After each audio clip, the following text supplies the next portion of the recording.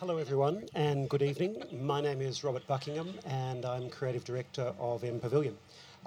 We'd like to welcome you this evening on behalf of M Pavilion and the Naomi Milgram Foundation to this, our second M Talk, entitled From Mumbai to Melbourne, the M Pavilion 2016 Design and Build Process. I'd also like to acknowledge the traditional owners and custodians of the land on which we meet, the Boonwurrung people, and pay our respects to their elders past, present and into the future. So tonight is an opportunity to experience M Pavilion with the people who made it possible. We have some ponchos if anyone gets cold. They're on the seats down here. We also have for everyone a copy of Assemble Papers, which has an interview with the architect Bijoy Jain. And we also have some of the process books, which are some of the working drawings and material that Bijoy prepared in the evolution of this building. As I said, I work with Naomi Milgram on this project. The architect, as you know, M Pavilion is a temporary pavilion designed for the Queen Victoria each year. This is our third pavilion, the first one designed by Sean Godsall of Sean Godsall Architects, the second one by Amanda Levitt of ALA from the UK, and then this one. After their temporary life, and they have to be designed for a temporary life and a permanent life. So after its temporary life, it's then gifted to the City of Melbourne and relocated. Sean's is now in the gardens of the Hellenic Museum, and Amanda's is in the Docklands on the corner of Collins Street and Harbour Esplanade. So in terms of the choice of the architect, Naomi Milgram makes that choice. She commissions an architect, and over the 3 years there have been three very different architects and three very different buildings. Bijoy was chosen because Naomi was keen to look at an architect who had a different practice and a different style of working. Bijoy's process is very much an evolutionary process, a collaborative process. He works with models, he works with smaller models, then builds larger and larger models, and part of the process is the builders and the people involved in the construction actually playing a role in the final design. So tonight we're very happy to have, as I said, some of the people that made it possible. Firstly, Tony Isaacson from Kane Construction, Helen Wellman from Tract Consulting, who did the landscaping, also Sam Redston from Flot and Jet, who looked after technical matters for us, and also John Knoll from Arup. So maybe what we'll do is ask everyone to introduce themselves and tell us a little bit about their involvement. So Tony. Tony Isaacson, I'm Managing Director of Kane, and I've been Project Director of the three pavilions we've built. Kane have built all three for the foundation. I've been involved in all three in that role with a project manager, a site manager and some other assistants within the office, and then subcontractors and so on, building it. And John? John Knoll. I'm a Senior Structural Engineer with Arup, and we were the structural engineers on this year's pavilion, also last year's pavilion. I guess our scope as structural engineers was to make sure that the building stood up. So we framed, sized all the elements, worked in collaboration with the rest of the design team and the designers in Mumbai, from the foundations up to the roof. And didn't blow away. And it's been subjected to some pretty heavy winds over the last few days, so that's a validation in its own right. I think that we have a structure. Helen? I'm Helen Wellman. I'm a landscape architect with Tract Consultants, and last year we were involved in the pavilion in content, running some talks, and this year we're doing that, but we've also been involved in the design. We designed the stone flooring that it sits on and that it meets the land around it. And I'm Sam Redston. I've worked with all three pavilions. I'm an event producer and have a background in event technology. And in the first instance, our role was very much around the event logistics, and after that first season, I became more involved as a voice of the user group, I guess, in how the building will be designed. And each building has had a different event technology that's had an opportunity to explore an aspect in collaboration with the architect. And so I've often contributed that as we go through the build. So Tony, you've experienced the three architects. Yep. Might be interesting to contrast or compare Amanda Levitt last year, who was, and then Bejoy. And I suppose the obvious difference is materials.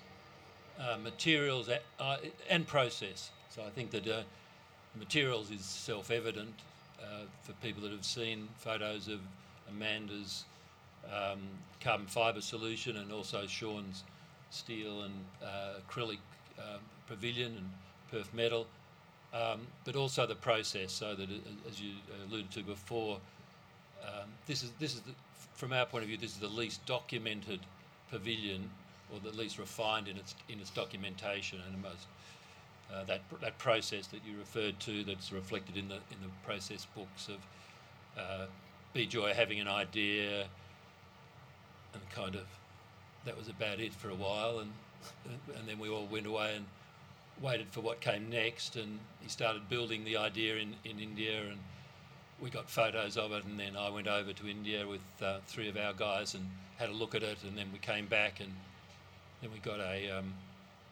another photo and a sketch. Still no architectural drawings of such.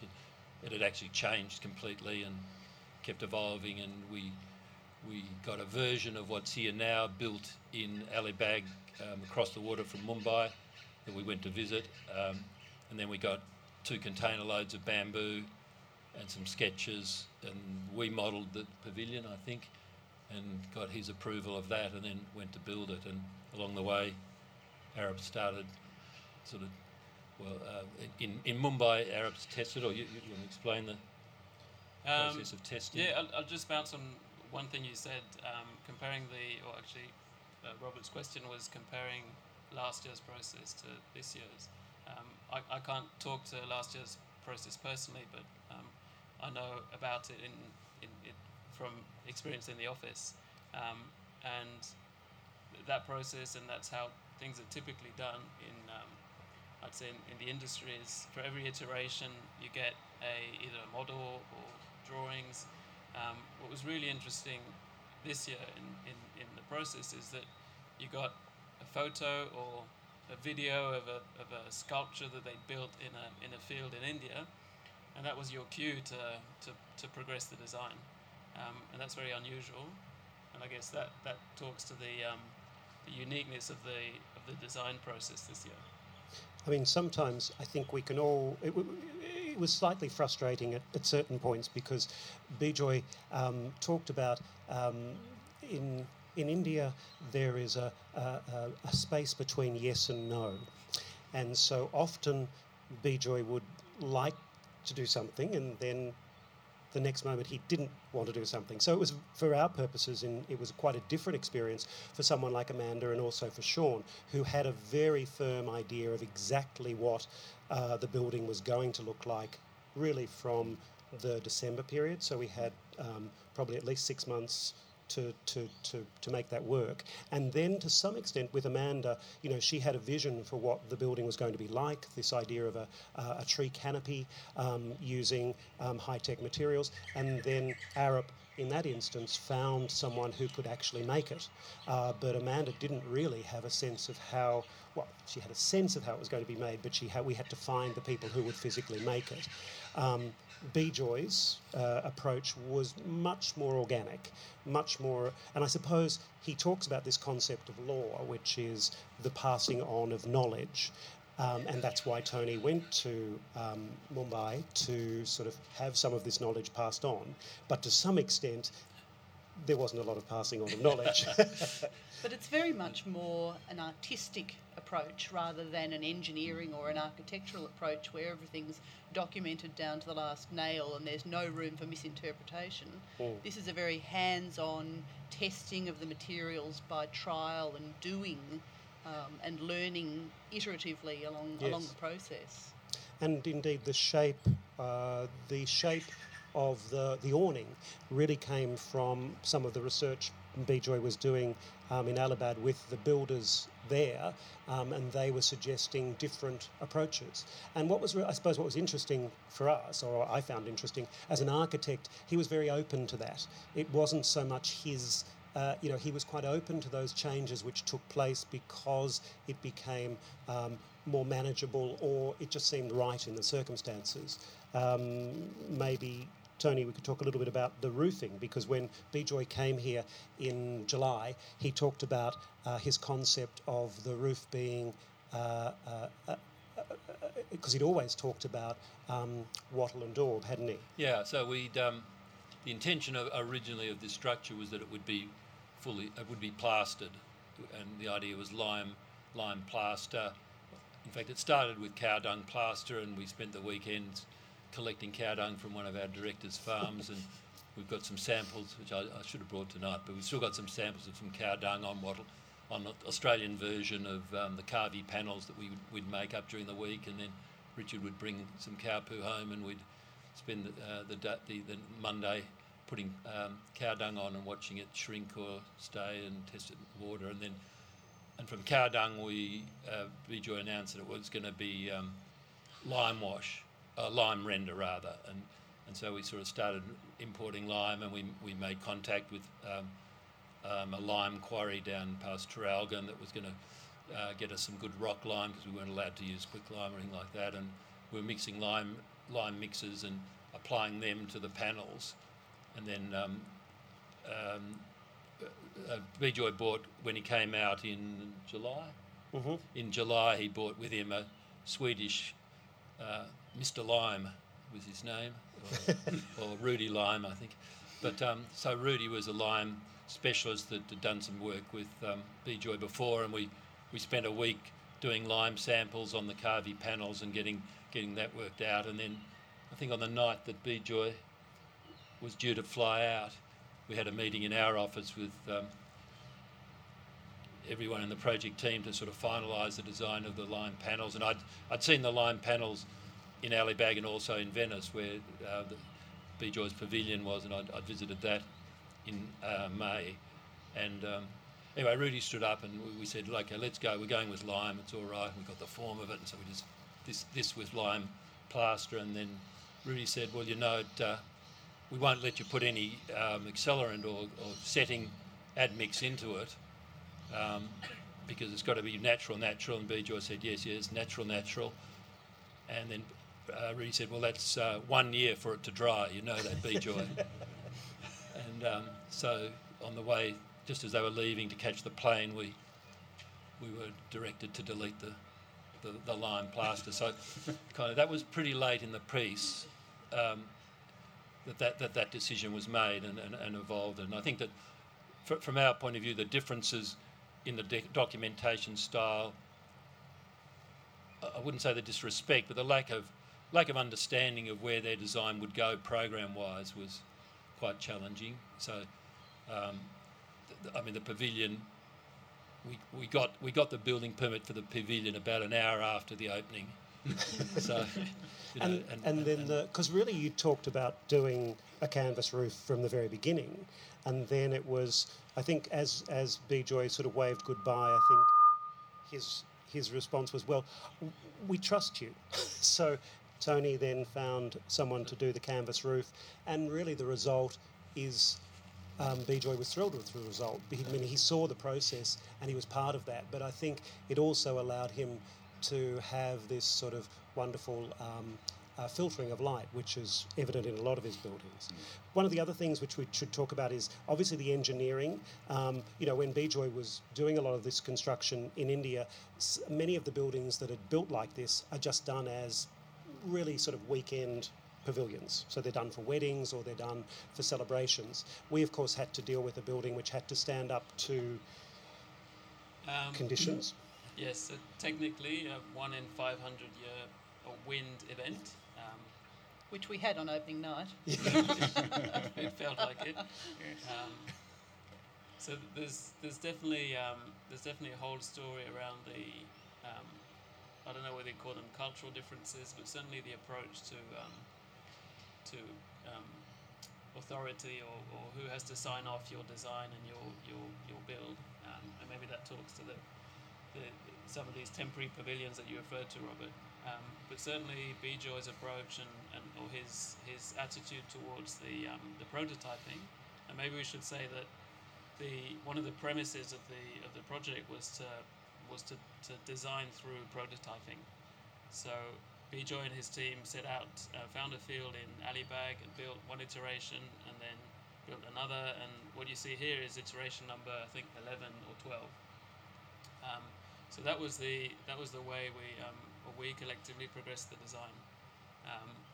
But from day one, we were trying to be firm and get a point across that the fact that you build something in a field in India and it's not subjected necessarily to any particular wind loads, or it's just standing there on its own under its own weight, is not a validation in itself.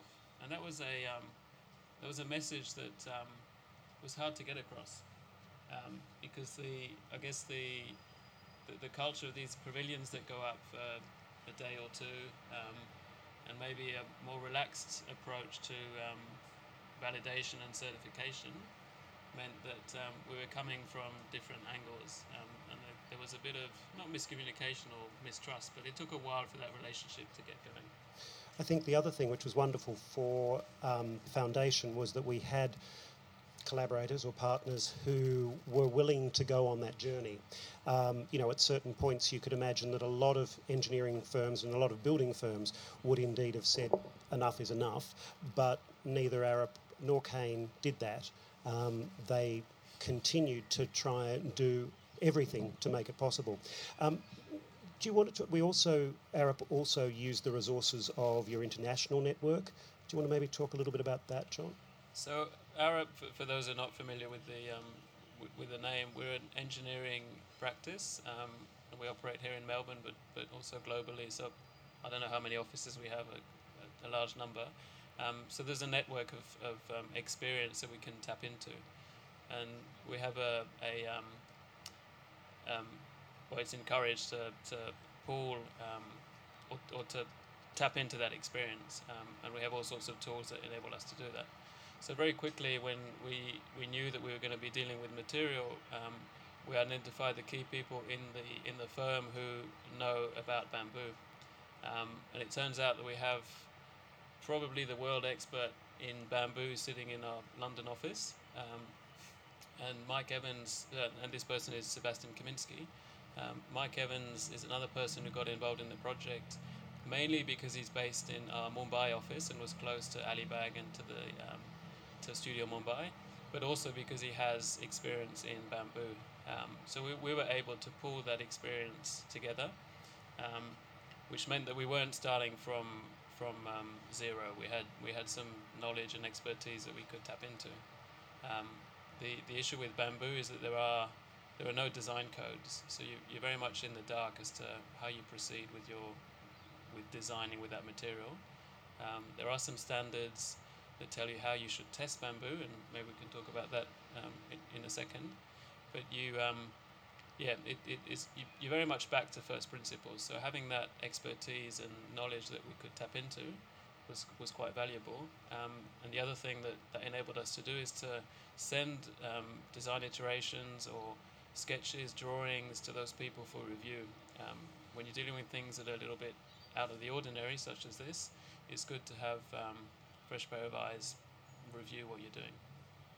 And the pegging that you did, I mean, a lot of the engineering was also done on site, wasn't it? Because we were originally, the plan sort of, Tony, was that we were going to construct some of it in India and then bring parts of it. Yeah, I think at one stage we thought we'd be bringing a pavilion from India, and we would be putting assembled pieces that we would just bolt together on site here. So when it arrived, so that was I think the initial thought of both us and Studio Mumbai. And perhaps the other thing, are we allowed to sort of say how the joints work in this? So the secrets. The secrets. So I suppose the number one confession is that the rope is decorative.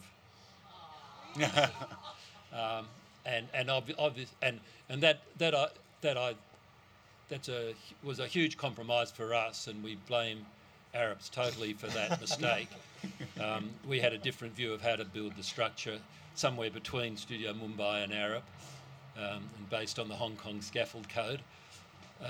But we would have liked to have seen it lashed together structurally, but it couldn't be made to work, and it certainly wouldn't have stood up too well as a structure, as opposed to perhaps a scaffold in the winds that we've encountered recently. But so what we've got here is a footing grid under here that's permanent, that we put in 3 years ago, that's either available to use or to adapt for each pavilion. And it's a two-way grid at 2.4 metre centres, which last year Amanda just ignored it, and we put a structural steel transfer grid in between it and her columns. But in this case, we sort of landed most of this structure on, although it's slightly bigger this year, so we've put in some extra pads. We've got steel shoes under each column that connect up inside the column. Each column connection, including the roof, is grouted. No. I think no. So take us up maybe. So actually, perhaps it should have been. I'll just a few words around the lashing. It's true that it's mainly decorative, although it does have a purpose, and that is to provide redundancy to the connection. So if the connection was to fail, if you didn't have the lashing, then there's no other mechanism than the timber pin or the steel pin that's connecting the elements together to hold that in place. Whereas the lashing gives you that extra redundancy. So it is decorative, but there is a purpose there. And the reason that purpose isn't, or the reason the lashing itself isn't doing all the work, is mainly down to the complexity of justifying that in the time frame that we had and getting that past the validation authorities here. It was just a hurdle that we didn't have time and couldn't afford to do. And we did try. I think that for most of the connections where there are steel bolts, we've grouted, so we've drilled out the bamboo. So there's a hierarchy in the connections that follows if you like, the structural demand on the joints. So there are connections that are simply pegged with a hardwood dowel. So 2 or 3 or 4 bits of bamboo that are essentially pegged together with Tasmanian oak and lashed, and that's your entry level connection, if you like. Where we needed a bit more capacity out of the connection, and we found through a series of physical tests that we carried out on the material and the joints, where we found that the pegs weren't strong enough, we replaced them we introduced steel pins or bolts. So there are a number of connections in the roof that are bolted rather than hardwood pinned. So that's your connection number 2.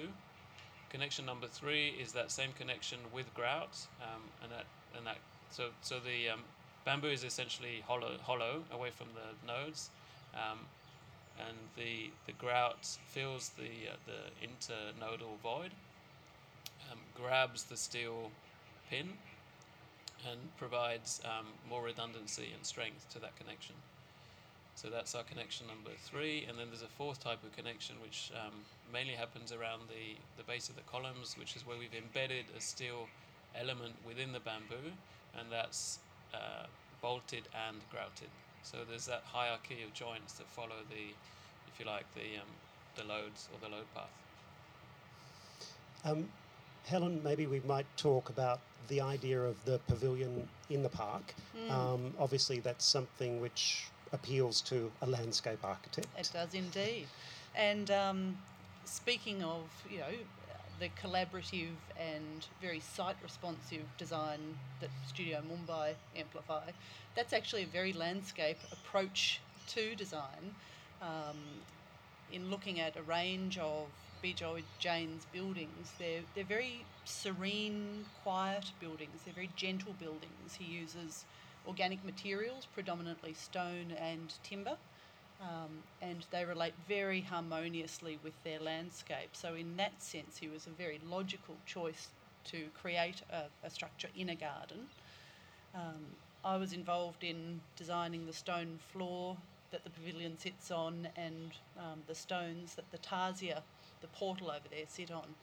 And I sort of think of this structure as a migratory bird, and the timber and the bamboo came from India, but the landing pad is definitely Melbourne. So you can read the geological history of a place in the stone that the cities use. So Brisbane's tuff and Sydney's sandstone. Well, Melbourne is definitely basalt. And these pieces are from Port Fairy, so they're Victorian basalt, and they're the offcuts from the stone that Melbourne City Council uses to pave the streetscape. So all those perfect oblongs, when they're broken, this is what's used, and that's certainly appealed to B. Joy Jane, that sort of value adding of an otherwise fairly humble material, and also having that local provenance and speaking of a place. And I think it was also, as far as Tract were concerned, it was really nice. I mean, it is quite modest, it's quite frugal, it's not, I mean, you've really worked with him to come up with a very simple design, something which, there aren't a lot of tricks or... No, not at all. Not many materials, so very sparse palette. And we should talk then a little bit about the belly button, which is the gold well, or symbolic well. B. Joy was very keen to make the connection between earth, water and sky. So the oculus or square in the middle of the building is so you look up at the sky, and also that the rain comes down into the well. Originally, B. Joy was keen to have to connect to the water table. Once again, that wasn't quite possible because this site is an old tip, and so the City of Melbourne won't allow us to drill down through it. So therefore, the well is a symbolic of that, but it also catches the water. Sam, let's talk a little bit about the space. I mean, obviously, with the foundation and Naomi's idea is that the building is a piece of architecture and to represent elements of what's going on in contemporary design, and this one represents very much that the movement of handmade, or the feeling of handmade buildings, but also it has to be used for events like this. We also have performances, we have bands, we have music, and so it also becomes an event space or a cultural laboratory. So Sam works with us on lighting and sound to make that possible. So maybe and talked with B. Joy through the process about how we'd integrate lighting into the building. One of the most interesting aspects of that is we have the benefit of working with a leading lighting designer in Melbourne who couldn't be here tonight, Ben Cobham from Blue Bottle Lighting, and we were looking at the structure as it evolved through several iterations of form, about how it would be best architecturally lit. And B. Joy had sent us some reference photographs from different fairgrounds, and we felt we had a good sense of the sort of energy he wanted to bring into it. So when he came in July for a visit, we had an opportunity to sit with him and present some mood boards, essentially, some lighting concepts, and talk through whether we were on the right track. And we felt pretty confident that we were. And as Ben laid out these ideas of how we would put lights all over the building, and they'd change colour, and they'd flash, and they'd be pretty loud, and it would be a lot of fun. And they'd express the shape of the building, they'd light the outside of the building. Quite quietly, B. Joy sort of moved away from that and started sketching very simple drawings and talking about how he really felt that it needed to be completely simple, and it wasn't about lighting the building, that it's about the space that we create. And we weren't to draw attention to the building itself, we were to think about the space itself. And if we have an event, then we can put anything we want in from his point of view. And not all the architects have had that view. Some have been very prescriptive about how we work in the space, which can be challenging when you then have artists or bands or events going on. BJoy has no sensitivity to how we use the space because it's obvious we're using the space, and then we'll go away and we'll stop doing that in the space. So we can bring lighting equipment in, we can have cables up. He doesn't want us to hide it. He'd rather it was just expressed and put there. It's clear what it's doing, and then it can go away. But when it came to the architectural lighting, we took a big step back, and Ben read that message loud and clear. It was very interesting. They had a moment of communion where they both talked only about how every piece of equipment should be very well considered, but absolutely anybody should be able to use it. And so the selection is very important, but it's not about being complicated. It might be a floodlight. It might be just a light globe. And then looking at these other buildings, as you did, you start seeing where he's at with that a single light might be all it needs in that whole room. And so they had that moment of communion, and then they went their different ways, and Ben, like the rest of us, was on a timeline, so he really had to then come up with a solution. And we had a lot of high technology in mind that we have actually realised with the Tarsier to pull that forward as a feature at night, and that each night, starting, is it Wednesday? Starting tonight, we have a ritual that will play just between sunset and night, twilight, to explore that building and this building through quite a gentle lighting sequence. But in the room, it was all about hiding the lighting infrastructure and finding just the right tone of colour to pull out the features of the bamboo and to create an indirect light that wasn't too intrusive. And then spots of light, which actually aren't on right now, but after this I'll turn on, that cast little dots of light around the well and around the entrances to the space. So it was that tension between architecture and events was explored really thoroughly in this instance, where architecturally it's super simple, and then for events we have some really challenging demands, and so we did actually intrude on the design and then the space in that way, where ultimately the coffee machine needs electricity, it needs water. We can cart the groundwater away, what's it called? The waste. Yeah, the wastewater away. We need a refrigerator. We need this sort of infrastructure. And so this year we made mobile steel carts that are in a very simple commercial style that are completely flexible. So when an architect or an event user says, I need the space to be X, then we're not beholden to that. In the past we have actually had these items bolted down, and then we've had to survive them. So something comes in and we have to work around this object. Well, this time we made them less intrusive in that we can take them away and we can put them in any corner of the room. So when we have an event, we've got massive power capacity, we've got data through the room, we've got water wherever we need it, and we've got an automated lighting control system, and we've got speakers in the floor. So we've got all those event capacities have been built in, but as gently as possible to let the space be the space, not even the building, but the space. And I think now that we're here, many of us have been expressing, I'm not sure your views, but that I feel like I finally get it, that all the way through the build, it was all about the building. And now we're here, it's actually all about the space. And the space is sublime. It's been very successful, very well received, and it's been beautiful to work in. And so, Tony, and I suppose the wonderful thing about the project, of course, is each year it does get you into a non-air-conditioned space, so you do experience Melbourne's weather. You get to experience the garden, and it also has that almost a calming effect, I think, when you come here, because you get that sense of being in amongst nature, which, Helen, not a lot of architects do. No, architects have a tendency to enclose spaces, not bleed into the landscape that they're sitting in. So, and as a city, we seem to be destroying or removing more gardens per day than ever before. We do, or at the very least divorcing them from the ground plane and putting them on roofs. Yeah, true. Yes, there are fewer opportunities to have events like this in parks and so close to the CBD. Yeah. So it's a very special commission, the MPavilion.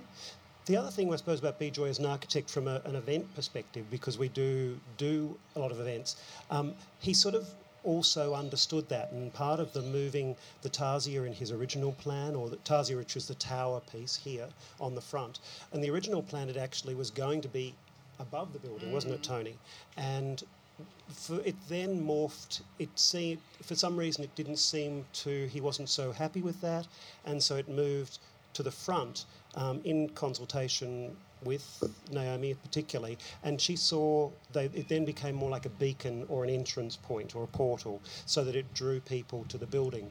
Also, B-Joy was very interested in this notion of, you know, an evening lighting and sound commission, and so working with Blue Bottle on lighting the building at night, lighting the Tarsier at night, and also having a soundscape. So the soundscape, which we will play I think from tomorrow night, is a combination of working with Indian musicians and also Australian musicians to create a soundscape.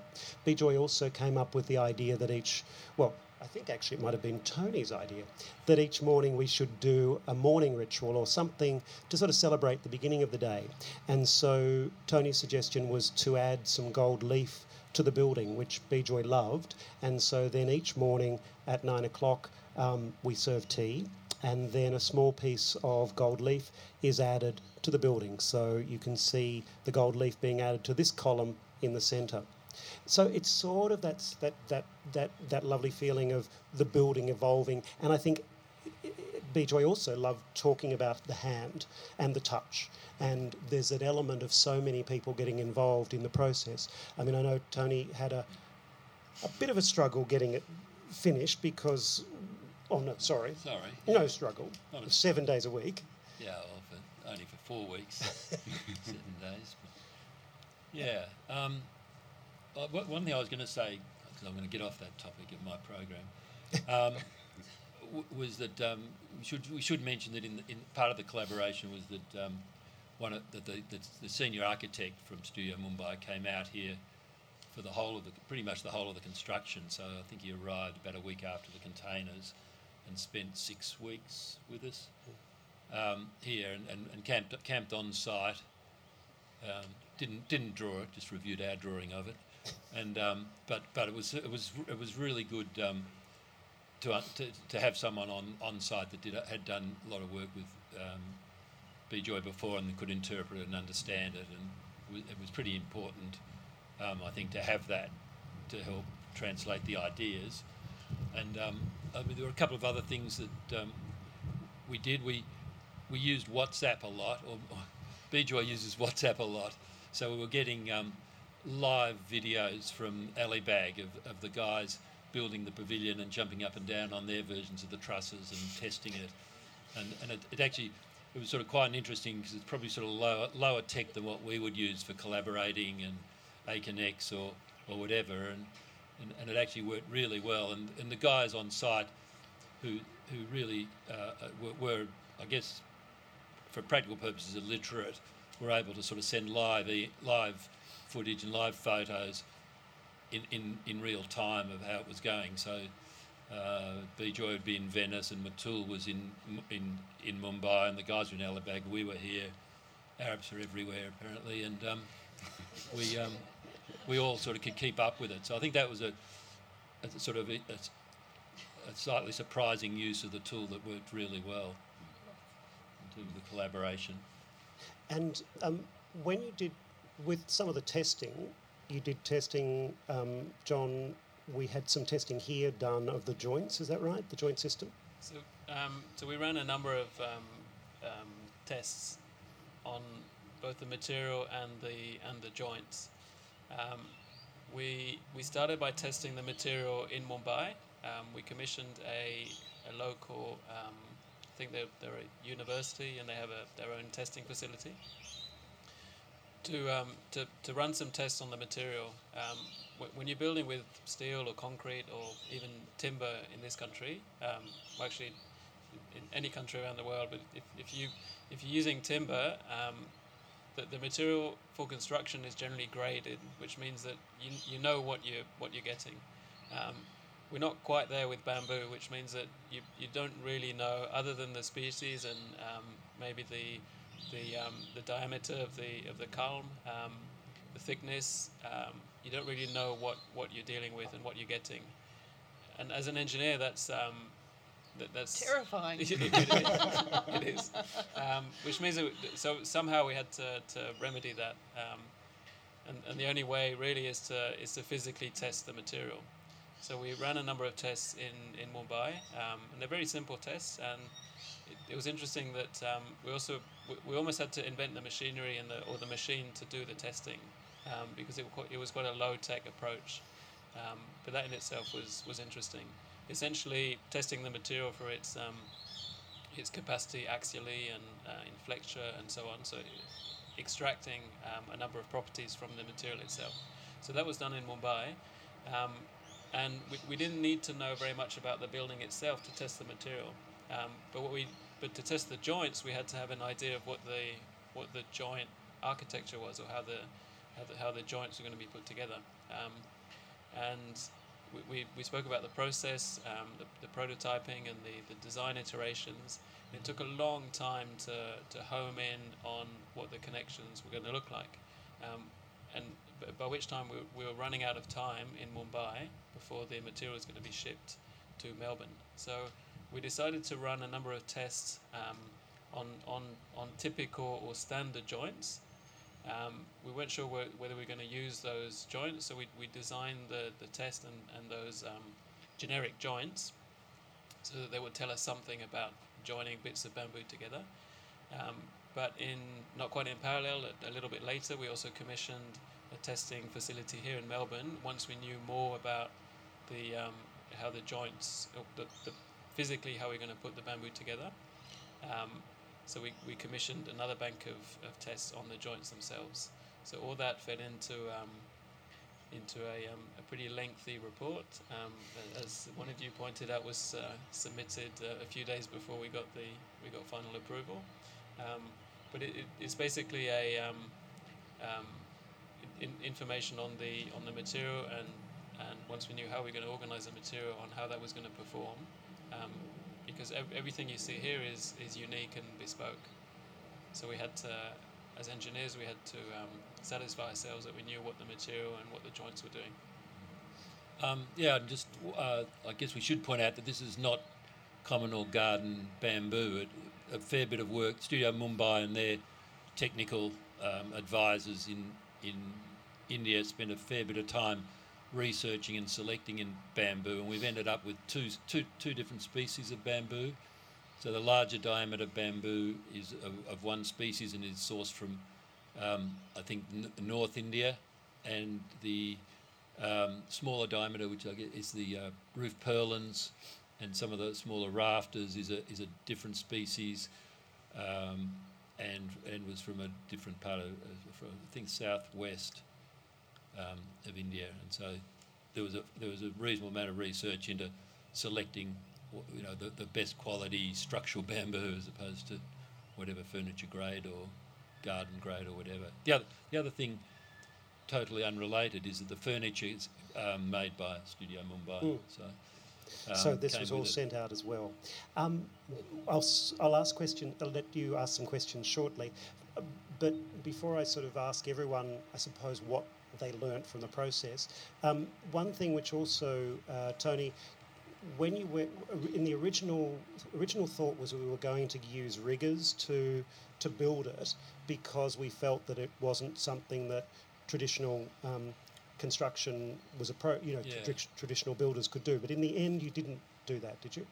In the end, we used half the team was riggers, and half the team was carpenters and labourers. And the riggers were used because they were committed to it and had put a lot. We used a particular rigging company that Sam introduced us to. So we started this. I mean, I started this by saying this is a bamboo scaffold we're building. So who builds scaffolds? It's scaffolders, and who does bamboo? And it's people that kind of climb like monkeys. So that was my sort of starting point. And we through Sam we explored some riggers that used to do bamboo work that are based up at Mount Arapiles and love climbing, and they weren't operating, and so we got onto another guy that does a lot of event rigging, and he came to Mumbai with us, and then he went back the second time on his own to understand it better, and he we were sort of committed to him, and we needed essentially a workforce of committed people. I mean, apart from our site manager and one carpenter, the skill level is of existing skills that you needed weren't that great. I mean, the skills that the people that built this have are the skills largely that they picked up while they were building it. So carpenters, in the end, bamboo became pretty much like working any other timber material. So carpenters proved to be pretty important and valuable in it, and building a timber frame structure essentially. So as you can see, a lot of work involved in trying to make it look relatively simple. So Sam, what did something you learnt from the process? I think it was a surprise to get to the end of the process and think more about the space than the building, and that was so much more the case than the first two, and also the process made more sense to me when Bijoy spoke publicly at Melbourne University, and he talked about the process of collaboration where, like at a party, when you're dancing in a circle and you clap when one of you goes into the middle to do a special extra move or a special dance, and the rest of you all clap and encourage them on as they do that dance, and then they'll jump up and join the circle again. And that, for him, is a completely legitimate part of the building. And in fact, I think that's what we're describing, is that at each point, sometimes not always comfortably, somebody will find themselves in the middle of the circle dancing like crazy, and that's fine. And the result is great. Helen?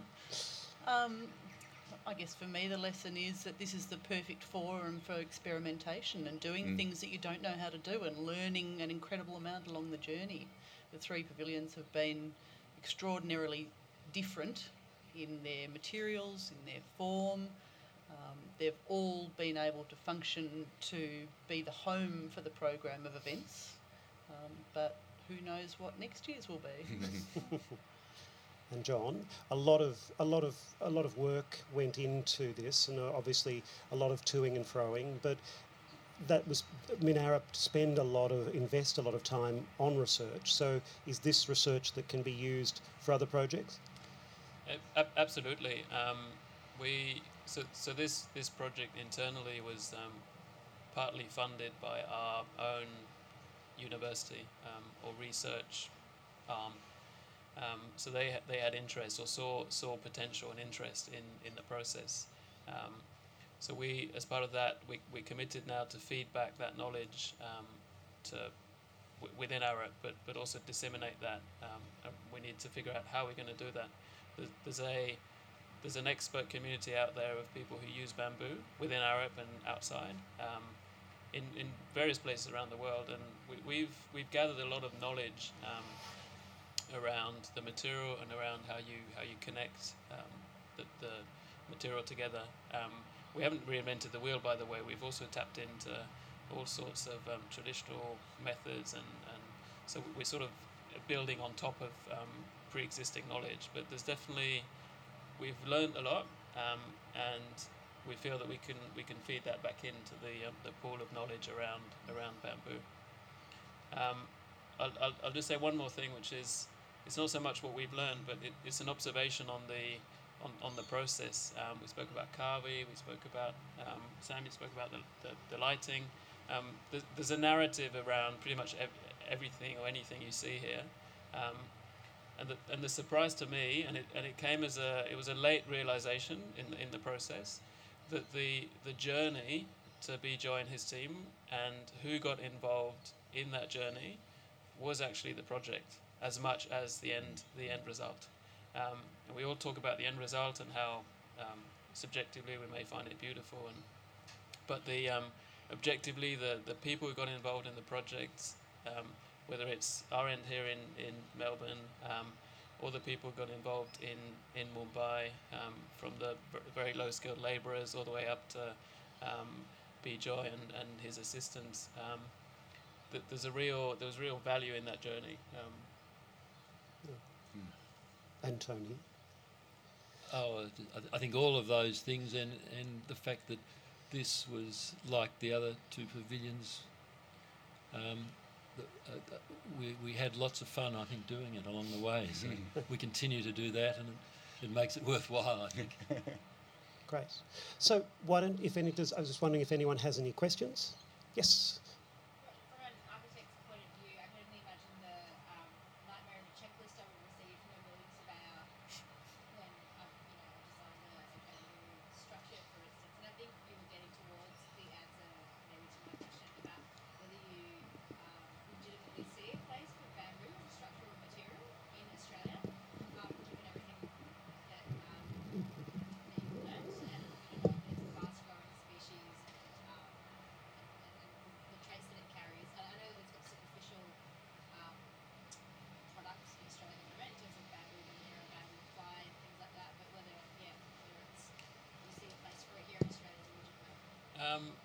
Definitely, yes. I mean, So a place for bamboo, I think, basically the question, whether that works. yeah, so the question is whether there's a place for, or whether we think there's a place for bamboo in addition to your atypical bespoke installation. Does bamboo have its proper place in the construction industry as a bona fide construction material? My answer is yes, but you have to qualify that. For example, the fact that the material isn't graded or is difficult. So currently, to use it, you have to jump through a number of hurdles, which mainly involve testing the material and testing the joints. And it's interesting that bamboo as a material doesn't really have a design code, so that there's a series of international standards that very loosely define how you should go about designing bamboo, very loosely, but quite rigorously tells you how to test bamboo. And that tells you something about currently how things are organized for you as a designer to use bamboo.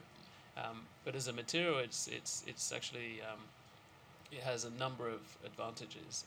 It's cheap, it's quite versatile, it grows in a number of locations around the world and quite quickly. It takes anywhere from 3 to 5 years for the plant to mature. So from ground to crop, which is pretty fast turnaround. And structurally, it's I can't remember what the statistic is, but if you look at it might be strength to weight, it's equivalent to steel, for example. I'm not Brendan. Correct me if I'm wrong here, but it's a particularly interesting structural material, but you have to use it in a certain way.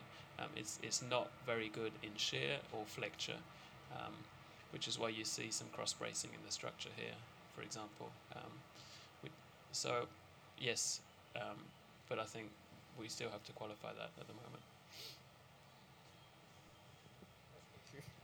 So just curious, I have a question for Tony. When you was there with some craftsmen in Mumbai studio, Yeah. do they have some traditional way to work with bamboo, joint bamboo? No.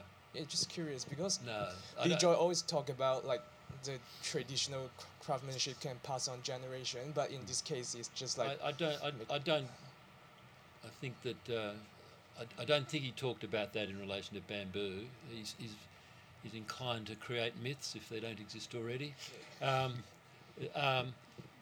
The people that were building this for him in Alibag were from Calcutta area, and they were sort of traditional riggers.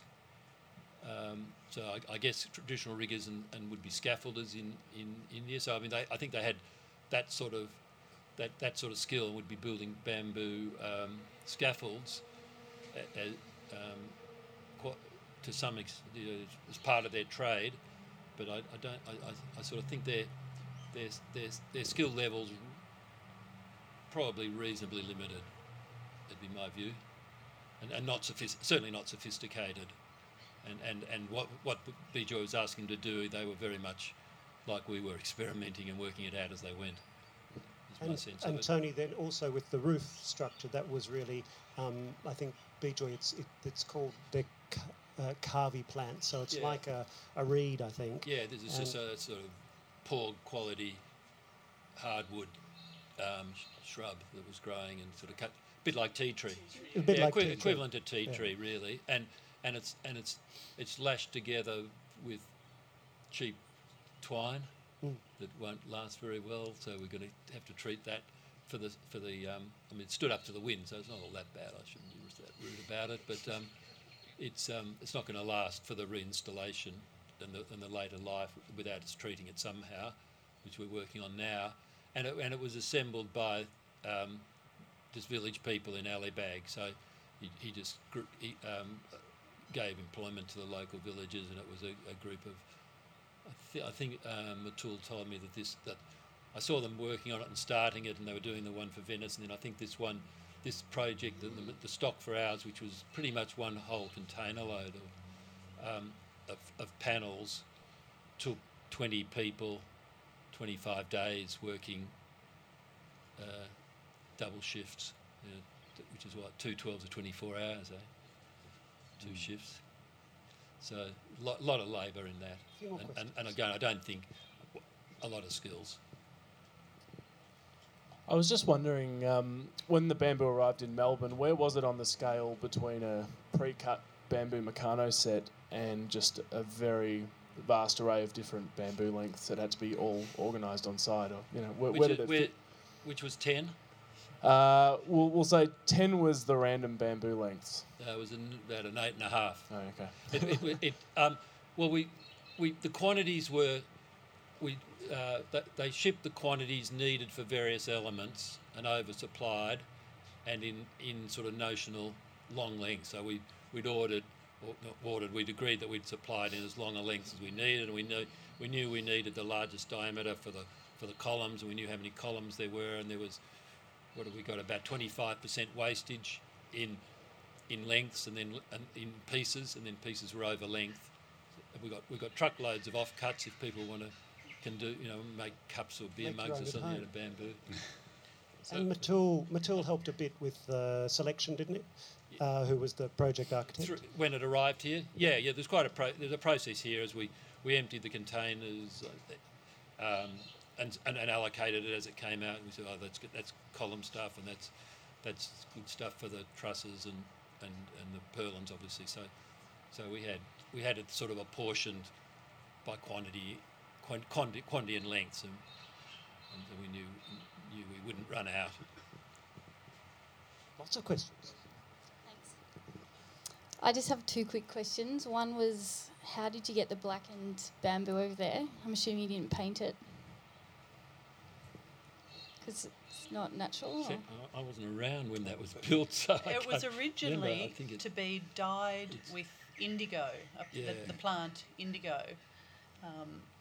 I'm not sure if that eventuated or that was another change. I think it's paint. Not occurred. burnt? Not burnt at all? No, it's not burnt. And on the finish of the bamboo was was 3 or 4 of the 11 iterations of the design were through the finish of the bamboo, and we had the indigo stain was the preferred solution design for quite a long time, so I guess that does reflect because that it was going to be indigo for the tarsier and we'd organised turmeric. We organised a friend of mine who's a French polisher to. I don't know how she would have got through the whole job on her own or with our labourers, but she was going to do the indigo. In fact, we were out chasing whatever tons or kilograms of indigo to start preparing some dyes. Then we moved across to shellac, and we were going to shellac the bamboo, natural shellac, and then somewhere along the line, Bijoy decided doing nothing was the right solution. So it's ended up natural. So I think that's I guess the paint is to emphasise the entrance portal and also to reflect the original design. Just also, what's the coconut necklace for? That's the equivalent of a tree on the top of in Australia, when we construct a tall building, you put a pine tree on the top when you reach the top of the structure, and in India you put a pair of bamboo husks. So that was Bijoy's. I think it was our contribution in respect to Bijoy, actually. So that's where. So you get to a certain point and you hang it on the structure, but there's a symbolism behind the coconut itself, where I don't know whether it's India-wide or whether it's local to where Mitul and Bijoy are from, but there's a tradition where you break a coconut on site, typically on day one, but we actually waited to have a bit of bamboo. You break a coconut and all the workers on site share the flesh for good luck, and then you hang that coconut somewhere in the building. I found the story, I guess, interesting of the two worlds coming together, and particularly the temporary nature of the way that Bijoy works or imagines some of his structures. And I just wondered if there was any point in the design process, given that the MPavilion has a longer journey after this year, right? It has a more permanent intention? Or was there any point in the process where it became just a conflict to look at this as a more permanent construction? And is it a conflict now to think of it having a future after this? No, I don't. Look, there was no point, and there won't be a point of conflict. I don't think. There's points of contradiction and there's points of tension in any sort of design and any working of architects and builders and so on. So I think that they'll get resolved, and we've started to talk. Bijoy and I and Robert met last week here and started to discuss. From my point of view, how I'm going to move it, and from Robert's point of view, how we're going to make it last 20 years, and from Bijoy's what's going to look like after we do what we have to do to make it last. So there's some pretty simple practical measures we can take. I mean, we've proven that structurally it'll stand up for 1,000 years, so we're not too worried about it structurally. So we just have to address in common sense, practical terms, how you preserve a timber structure. And I mean, it's well prepared. I mean, one of the things that you'll notice at each node, every node has got 2 drill holes in it. And in India, before they ship the bamboo, they've drilled every piece of bamboo at every node twice to help the seasoning of it and to cure it, to season it evenly and so on. So an enormous amount of work's gone in preparation for that already. And we've got a little bit of research which we're talking to Arabs about in terms of durability at a sort of theoretical level, and then I think we've got the common sense issues. We've buried the bamboo in the ground or into the stone, which I think in the final in a long-term solution is not the right solution. So we'll lift it up and give it a bit of clearance and put a shroud around it or something. We'll have to address the roof just to protect it and perhaps the end grain of the bamboo, and once we do that, it'll be fine. Simple. Simple. Simple. I mean, from the foundation's point of view, obviously it was Bijoy's job to design something that could be both permanent and temporary, and then his working with the builders and working with the engineers has made that possible. I think also because he describes the building very much as a framework. Therefore, in its next life, we deal with how the roof will work. We may use canvas again. We've talked about maybe reinstating the idea of doing the lime, but it takes a long time for it to dry. So that wasn't going to be possible in this instance, but it may be possible in its permanent home. But yeah, I mean, and also we rely very heavily on the engineers and the builders to help us in that process. I've got a question actually for you, Robert, and probably Naomi Milgram. As a client for 3 of these now, and 3 very different results from 3 very different architects, are you able to share some of your approach as a client in terms of intervention or being strict about the brief? And have you learnt lessons on the way through the 3, and would recommend some approaches over others? The nice thing, I mean, Naomi makes the choice, so Naomi Milgram makes the choice. She has a lot of experience working with architects and working with builders.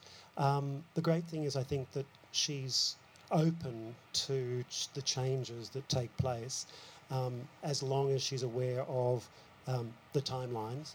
This one was a little more challenging in terms of timelines because things did keep changing.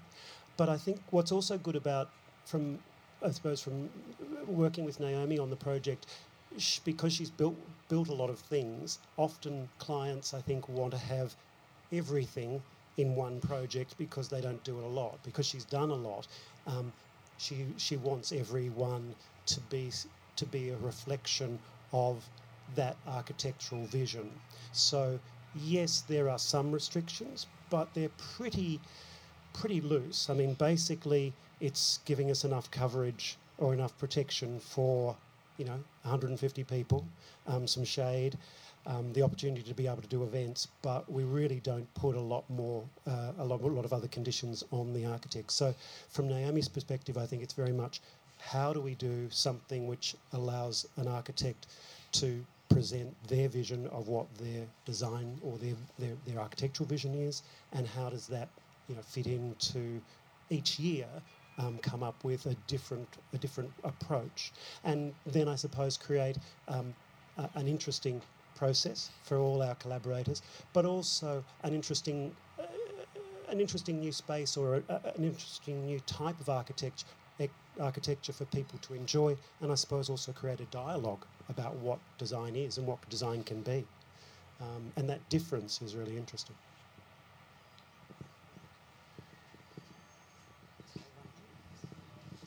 It's amazing as a person who walks by here, seeing the last one come down and be built, and then come through over a number of months and watch a new creation emerge in this wonderful garden space that we have, and then to sit here and hear how you guys all work together to do it.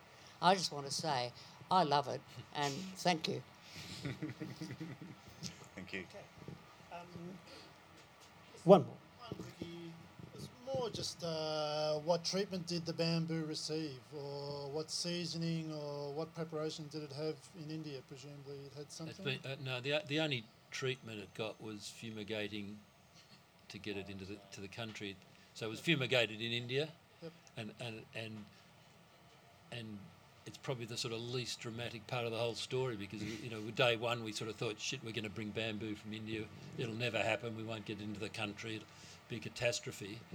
And it was the one thing that in the program that sort of just went seamlessly, I think, is that it seemed that the containers seemed to arrive in Australia, got offloaded. One of the shipments we lost for a couple of days in Australia, but really no problem. So we've got some quite good photos of guys in India locking up the containers and with handkerchiefs over their mouth, pumping some pretty exciting looking chemicals into the containers, and whether those photos were the evidence that the customs accepted or not, I don't know, but the fumigation certificates were accepted pretty much trouble-free, and it pleasantly surprised us.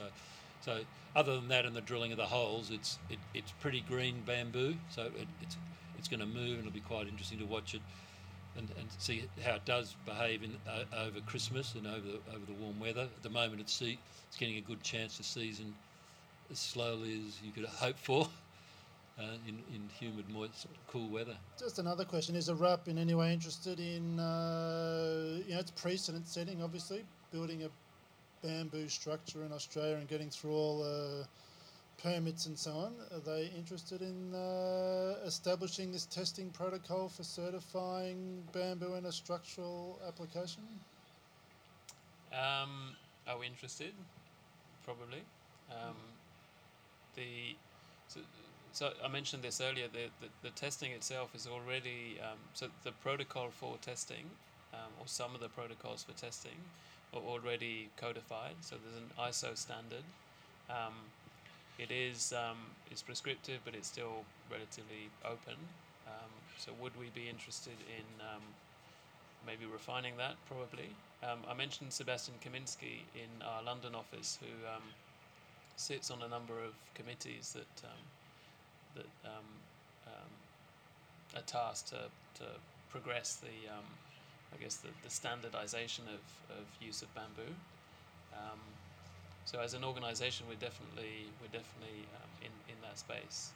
Locally for Australia, yes. I mean, if we can use bamboo structurally more often, and if the what we've learned on this project and the convincing the Victorian Building Authority that we have a structure that certainly in its current form will stand up for the duration of the cultural event. We're going to have to revisit that for the permanent case, because as we've just mentioned, the coating of the bamboo, for example, is currently non-existent, so it has no chance of standing up for 10 years, just because the bamboo itself will decay. I don't know if I've answered your question. Thank you very much for coming. Also, we should mention that part of the ongoing programs of events that we have are supported by the City of Melbourne, state government and ANZ, as well as many other philanthropic trusts and companies, which makes it possible for us to do all the events here for free. And also, I'd like to thank very much the panel, Tony Isaacson, John Knoll, Helen Wellman and Sam Redston. Thank you.